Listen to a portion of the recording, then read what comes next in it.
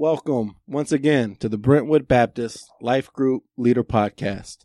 I'm here today with intern Armin, better stated Dr. Armin, philosophy professor at Tennessee State and working in adult discipleship, adult groups on the Brentwood campus. So excited to have you in today, Armin. Thank you. We're going to talk about being mindful of the lost and searching in the context of Matthew 9:35 through 38.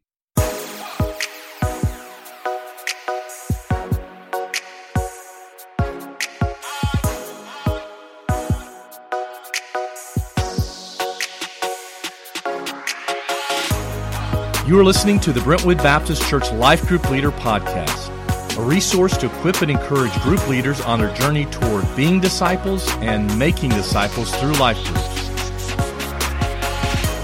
So just before we get going on the text for today, I want to remind everyone, right now at least, what my intentions are in doing this podcast. One, it is a great way, I think, to encourage you and to continue to build relationship with you, particularly those of you at other campuses that I don't get to interface with.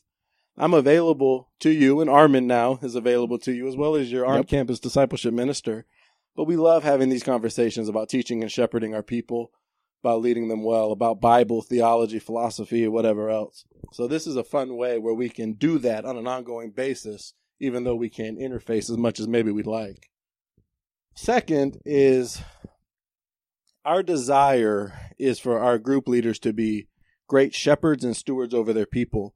And that means that we need to be spending sufficient time praying over and thinking about the individuals in our groups. One advantages of life groups is just think about your campus pastor, whoever it is for you, and how many people walk into their worship service on a Sunday morning. They can't know each person individually. They can't give specific application to each person individually. In many of our life groups, we can do that. We know them by name. We call them by name. We can challenge and provoke them to biblical obedience and application by name. So with that said, I want to help you as much as I can spend a lot of your time praying over the individuals in your group, thinking about specific by name application in obedience for whatever they're struggling with or whatever's going well in their life. Either one can trip us up if we're not careful to keep it grounded in the person and work of Christ. So hopefully me and Armin and whoever else pops in on these things can do some of the heavy lifting for you. So if you're spending 10 hours a week prepping to teach your group, I don't want to tell you what to do with your life, but if you desire to spend 10 and that's what you do, and 9.5 of them are spent prepping and commentaries and all the rest, and very little is spent praying over your group and the individuals, maybe only your drive to campus or the 30 minutes before they show up to your house for your home group, and then we want to change that. We would like to see you spend about 4 to 5 hours prepping and the rest of the time praying over your groups. Yeah, praying and being in community with them and taking them out to lunch, and yeah, that's our hope. So we pray that some of this frees you up. If there's something you need that we're not giving you that you think could be done through this podcast, then you need to email me, rebuke me. I love restorative discipline. So tell me what I ought to be doing for you, and I'm willing to do it. Within reason. All right, Armin, lead us in our text here about the Lord of the Harvest. Yeah. So we went through the Sermon on the Mount in 5 through 7, and Christ gives his teaching. He demonstrates what his hope is for community, what his hope is for a Christian, a hope that... Yeah, it really gives a snapshot of the kingdom. Yeah. And then he keeps moving.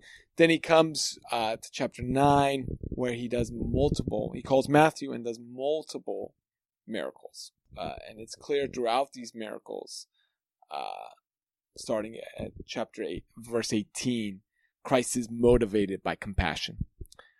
He is completely the woman who has bleeding, the daughter who's passed away, the man who is healed. It is clear that our Lord is motivated by love and compassion. And that's why he's acting. And then when we get to verse 35, he looks upon the multitudes and feels the same compassion upon them. but not for physical ailments like the woman who's bleeding, but spiritual ailments, and sees that these individuals' eternal destiny is hell. And he has compassion upon them, and he asks us, first and foremost, to pray for harvesters, because there's plenty of work to be done, and then calls us to be what we prayed for, to be the very things we prayed for, and to go out and do the work. I have to say, if you are going to be like Christ, you have to have compassion on the lost, like Christ has compassion on the lost. It's impossible to image our Lord and think to yourself, yeah, these individuals, who cares where they're going? All right, I'm going to role play here. So Armin's my group leader. He's my life group leader. And I'm the young punk in the chair there sitting on the hearth of your fireplace. And I say, Armin, I hear you, but I don't have that. Most people annoy me all day, every day, all week, every week. My boss, my colleagues, I listen to the news and it's all bad news. I don't have compassion for these people because they all seem very worthless. How do I get it? How do I get compassion? Yeah, there's multiple things you can do to get compassion. First, pray for individuals you do not have compassion for. So pray for the workers. You have a prayer list. Write down those workers who just simply annoy you. Write them down and begin to pray. And I think if you are continually praying for them, it's hard to pray for someone and not have compassion for them. I just got a glimpse of Armin's notebook, and I think my name was in that list. Pick a country to pray for. So pick India. Pray for India, even though as it closes its borders to Christianity, pray more and more for them. And as you pray, you will notice every time somebody brings up India, you're like, wait, what are you talking about? What's going on with India? And you'll see that you grow in concern and compassion for those individuals. There's other things to do. There's serve them.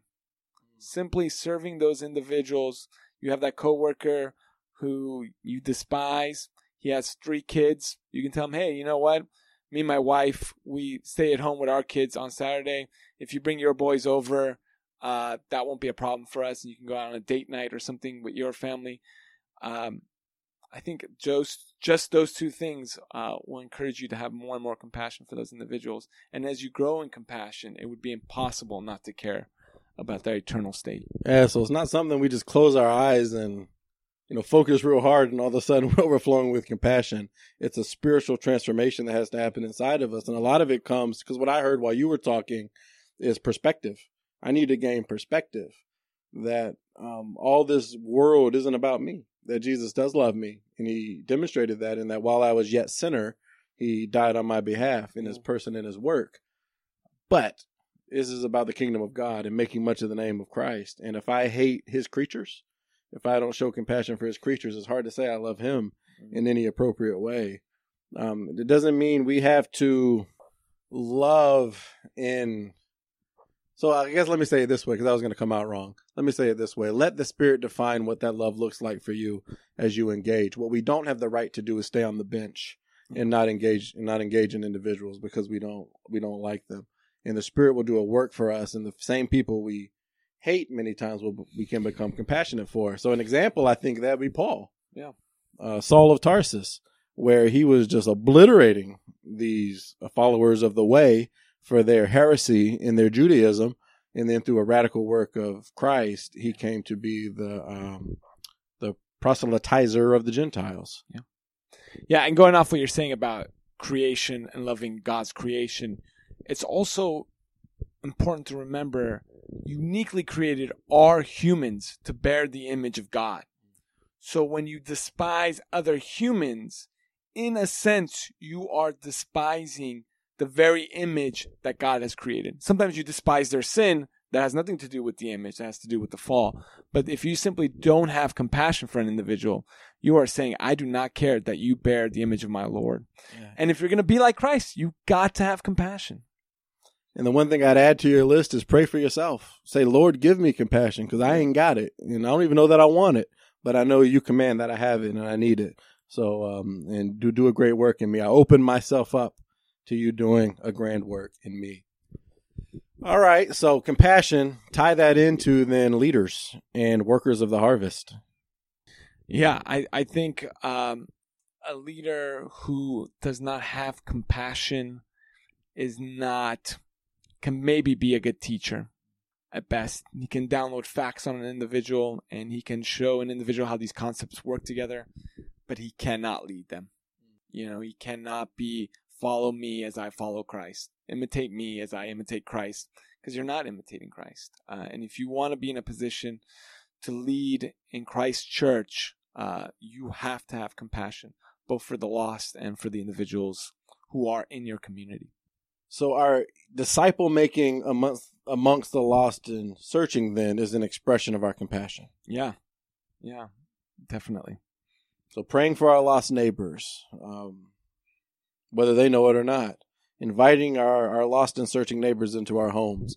All of this is compassion, because we do see the physical here in verse 35 is that Jesus was healing every disease and every sickness. And hopefully your guys' radar is up and you hear Matthew 4:23 in this, is that Jesus was still, this is what he did right after he called the disciples in 4:19, follow me and I'll make you fishers for people. And then 4:23 is the same as 9:35, which says Jesus is continuing to go to all the towns and villages, teaching in their synagogues, preaching the good news of the kingdom, healing every disease and sickness. Preach, teach, minister, or heal if you got that gift or the Spirit chooses to use that gift through you. But then we are shifting because we're talking about sending out people for the broader kingdom. So we don't want to deny the present tense release, but we don't want to downplay the eschatological. Remember, that just means end times. The eschatological hope that we have. That's compassion, is that he's redeeming us for this eschatological reality of communion with the Godhead. Yeah, in Revelation, it is clear that every tongue, every language will worship Christ, the risen Lamb.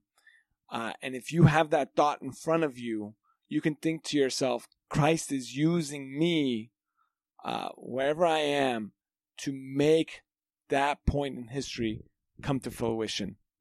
And I think that is incredibly motivating to think there is this incredible scene that all history is moving towards. The risen Lamb, all types of humans, that means every ethnic group, is worshiping him. And God has chosen to make that happen through Christians, through us. Those are some both practical tips about the prayer, about the serving others, and some good conceptual stuff. So now let's get concrete again. And there's a few words in this text that I truly, truly love. Certainly synagogue, here it obviously means the gathering place. It seems to me that that's what's the building is what's in mind, in view here. But the term synagogue, again, just means gathering. And we really got to start thinking about our congregations as gatherings, our life groups as gatherings. They're all synagogues. And we know that God's presence is following us there as it is everywhere. I really like the words. This sounds bad. It sounds macabre, but I like the words distressed and dejected here. It's a little bit troubling that I like those. But the word translated distressed, skulo, can mean trouble, bothered, annoyed. Harassed would be a really great translation of that. So think of it in that way. When Jesus sees the crowds, he felt compassion for them because they were harassed. Harassed by what? Harassed by the spirit of this age. Harassed by their enemy, Satan, and harassed by their own short-sightedness and understanding him as Messiah and what they were created for, relationship with Christ. The other term there, dejected, ripto, and I'll get rebuked by some of you Greek scholars, but that's as close as I can get to it, means to be thrown down, to be let down, to put into place. So really, a kind of more visceral interpretation of that would be Jesus felt compassion for these crowds because they were being harassed and that they were thrown down like sheep without a shepherd. And I don't know that I always look at my neighbors that way. I mean, I got some lost and searching neighbors here and there. I see people in my grocery store when I wander around. I don't know that I think of them, the ones that I know at least, who are unbelievers, who are lost and searching.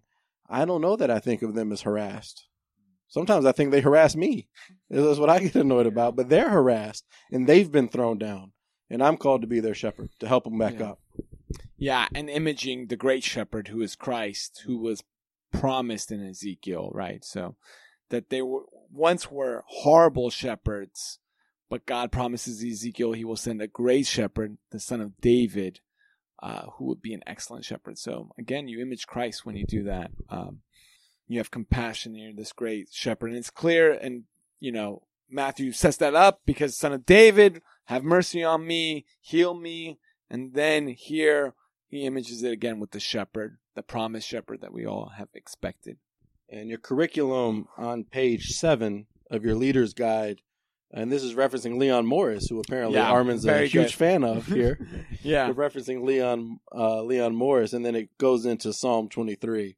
But even without predators, they are in trouble, this is sheep, if they have no shepherd, for they are not good foragers. They need a shepherd to lead them into green pastures. And he references Psalm 23 here. Sheep without a shepherd points to people who are in great danger without the resources to escape from it. Yeah. They're harassed and they're thrown down. Yeah, and in a sense, going back to compassion, you're meant to have compassion on such a person in that state because you're not in that state. You have a great shepherd who knows every need that you have and who looks after you, but these individuals don't. And your ultimate concern is, hey, sheepless shepherd, I know a great shepherd. Come be part of my flock and avoid all these dangers. Because we once were in that state, and we got to remember that. We always got to remember where we came from and just how much sin Christ pulled us out of. All right, one of my favorite words in Greek, ekbalo. That's the word there, send out. Pray to the Lord of the harvest to send out workers into his harvest. That term ekbalo is the same as in Mark 1 when Jesus is cast out for his temptation, sent out to the desert. And the text interprets it there, driven. He was driven out, at least in the ESV. And I really like that translation of ekbalo. It means like to throw out, to like sling it like a baseball or a football or something. So think about verse 38 this way. Therefore, pray to the Lord of the harvest to drive out workers into his harvest. Are you praying for the Lord to drive out your life group members into the harvest, to do the great work of disciple making where they live, work, and play? That's a different way to think about it. We're not just sending them out on some strange assignment. We as group leaders ought to be teaching and leading in such a way that they are driven away from us to do the great work of kingdom expansion. All right. I want to role play again on verse 38 here. The text, I'm just taking the text at face value. Here I am. I'm sitting on your fireplace again. And I say, teacher, rabbi, therefore, pray to the Lord of the harvest to send out workers into his harvest. You're trying to drive me out of your group, but all this text asks me to do is pray for people to be driven out, not necessarily myself. Right? Yeah, the text begs the question of why are you not doing this? If the workers are few, why are you not harvesting? It's like having a tractor and saying, oh, all I have to do is pray and not do the work, where clearly Christ is asking you to pray for more workers and is begging the question of, why are you yourself not doing this work if the workers are few? And what's he do in chapter 10 right after this? He sends them out. Yeah, he immediately sends the very people he's preaching to. So we're called, Matthew 28 has to be our driving force. It's our driving force of this church for sure, in terms of our disciple-making strategy about how we want to carry out this 5-year vision of 10,000 disciples making disciples relationships, 500,000 gospel conversations, and 100 healthy congregations. Because we want to do it by being disciples of Jesus who are making disciples with Jesus. That's where it starts. That's what we're called to do, is make disciples. And so this text doesn't trump that text that Jesus leaves his apostles with, his 11 plus that will be filled in later, with when he ascends. Yeah, we can't rationalize that to staying on the bench, to staying on the sideline. We're not spectators. So like many of you know, I was on the team that helped come up with our disciple making strategy. And the title of this sermon is one of those arrows. If you look at some of you at your campuses have the little cards with a diagram on one side, spiritual challenge questions on the back. I love those spiritual challenge questions. Use those in your daily devotions. But on the diagram, the arrow off to the left says we're mindful of the lost and searching. And I was a big proponent of the word mindful. And so it may help you to know why I push for that term. The more radical term in some ways would be inviting the lost and searching. And that's certainly what we want to do. But I want to be sensitive to that Jesus did not shotgun this. Is that in Luke 6, he came out of the mountain. He came off the mountain after having prayed and withdrawn. Having withdrawn and prayed, he comes down off the mountain, and out of the multitudes of people that are following him, he chooses his 12 apostles. Yeah. I want that laser focus to be in our people. So we as group leaders have to help them with that. We don't want to just randomly call a bunch of people. We want to be praying about, we want to withdraw and pray about who we're called to within the context of our daily rhythms of life, where we live, work, and play. Who should I be making a disciple of? So I wanted to get the laser focus and not just shotgun it, inviting any old body that you see. On the other hand, the other term was aware of. I thought that term was too passive, that I can be aware of something and not act on it. So where is this obligation coming from, where there's an active component of my thinking about, my considering, my praying over? So that's why I landed on mindful. It's not because it's a word that's in vogue now, because unfortunately it is in a lot of unbiblical ways. Nevertheless, mindful has an active component of thinking about the lost and searching, and I think can maintain the active principle of inviting them with you. But I wanted that laser focus, and I wanted something not totally passive. So, again, one more thing for you to call and rebuke me on. All right, Armin, you're a professor of philosophy and teach young, inquisitive, developing, inspiring minds of the next generation.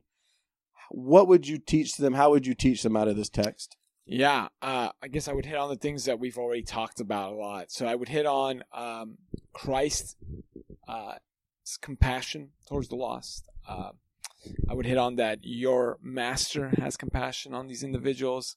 And if you're his servant, you will ultimately image your master and his concerns. You would be concerned with what he's concerned with. So if your master's concerned with the lost, you should be concerned with the lost. And I would just try to demonstrate that in my own person, as a leader. I guess you can't do that in 1 week though. You got to do that over the months. And I think it's important for a believer to know their place in the story of history. To know that this life's a vapor, but if you are following Christ and doing what Christ has commanded you, it can have eternal value. And one of those things that Christ has commanded to you to do is share with the lost, have compassion with the lost. And that has eternal value rather than paychecks and anything else you do. Those things will fade away in the new heavens and the new earth. Unless you're an annihilationist, we're all immortals. Yeah. We're all immortal. The question is, what state is that immortality going to be lived out in? Yeah. And that ought to drive our compassion, that we want these sheep without shepherds to be in a state of communion and harmony with the triune Godhead. Yeah. What are a couple application steps that you would drive your students out on? Yeah, I think going off what you're saying, so now there's two motivating factors. A, Christ, who is your Lord, has motivated you, has told you to do, and you do what your Lord has told you.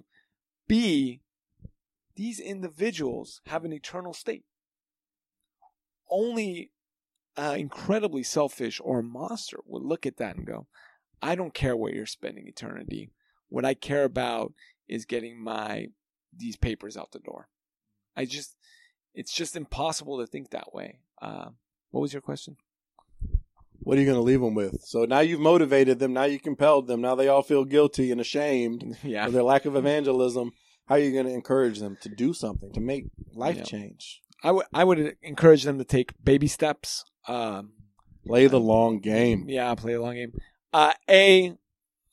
If an individual has never done that before, it's a big ask for him to be like, okay, I've never shared my faith before. Let me just start doing that all the time. So that's really hard. But you can move them towards that step. So step one could be taking a public stand for Christ. And that could be as simple as reading your Bible in public or praying in public. Just taking that public stand, I am with Christ. B, looking for opportunities in conversations where an individual brings up their religious beliefs to take a stand and say, oh, well, I believe in Christ and the scriptures. And then finally getting to the point where they can share their testimony or share the gospel of Christ. That's great. Yeah. And the easiest first step is where we started today. Begin praying for opportunities and open yourself up to them. Many of us may be afraid to go out and engage someone because we fear we don't have the answers. Now, we know we don't need them all. We know we can't have them all. And yet, that's a hindrance to so many of our people. But one thing everybody can do is pray for opportunities. Yeah. Open yourself up and pray for those opportunities. Yeah, and if you're praying for the losses Christ has commanded in this text, and you go out there and you're talking with someone, and you're like, oh, I hope someone saves this individual. I hope somebody shares the gospel with this individual when you yourself have the ability. Yeah. And when in doubt, call Armin. He'll go with you. Yeah, I will. He's got nothing else to do. All right, good. It's going to be a good week. We want to remain mindful of the lost and searching. Battle the drift and natural tendency of every group I've ever known to become insular. We always want to be groups that are mindful of the lost and searching. We're naturally going to minister to those within our community who are hurting once we hear their stories. We cannot forget about those who are harassed and thrown down that aren't a part of our community yet. Keep that bright front and center with all your people.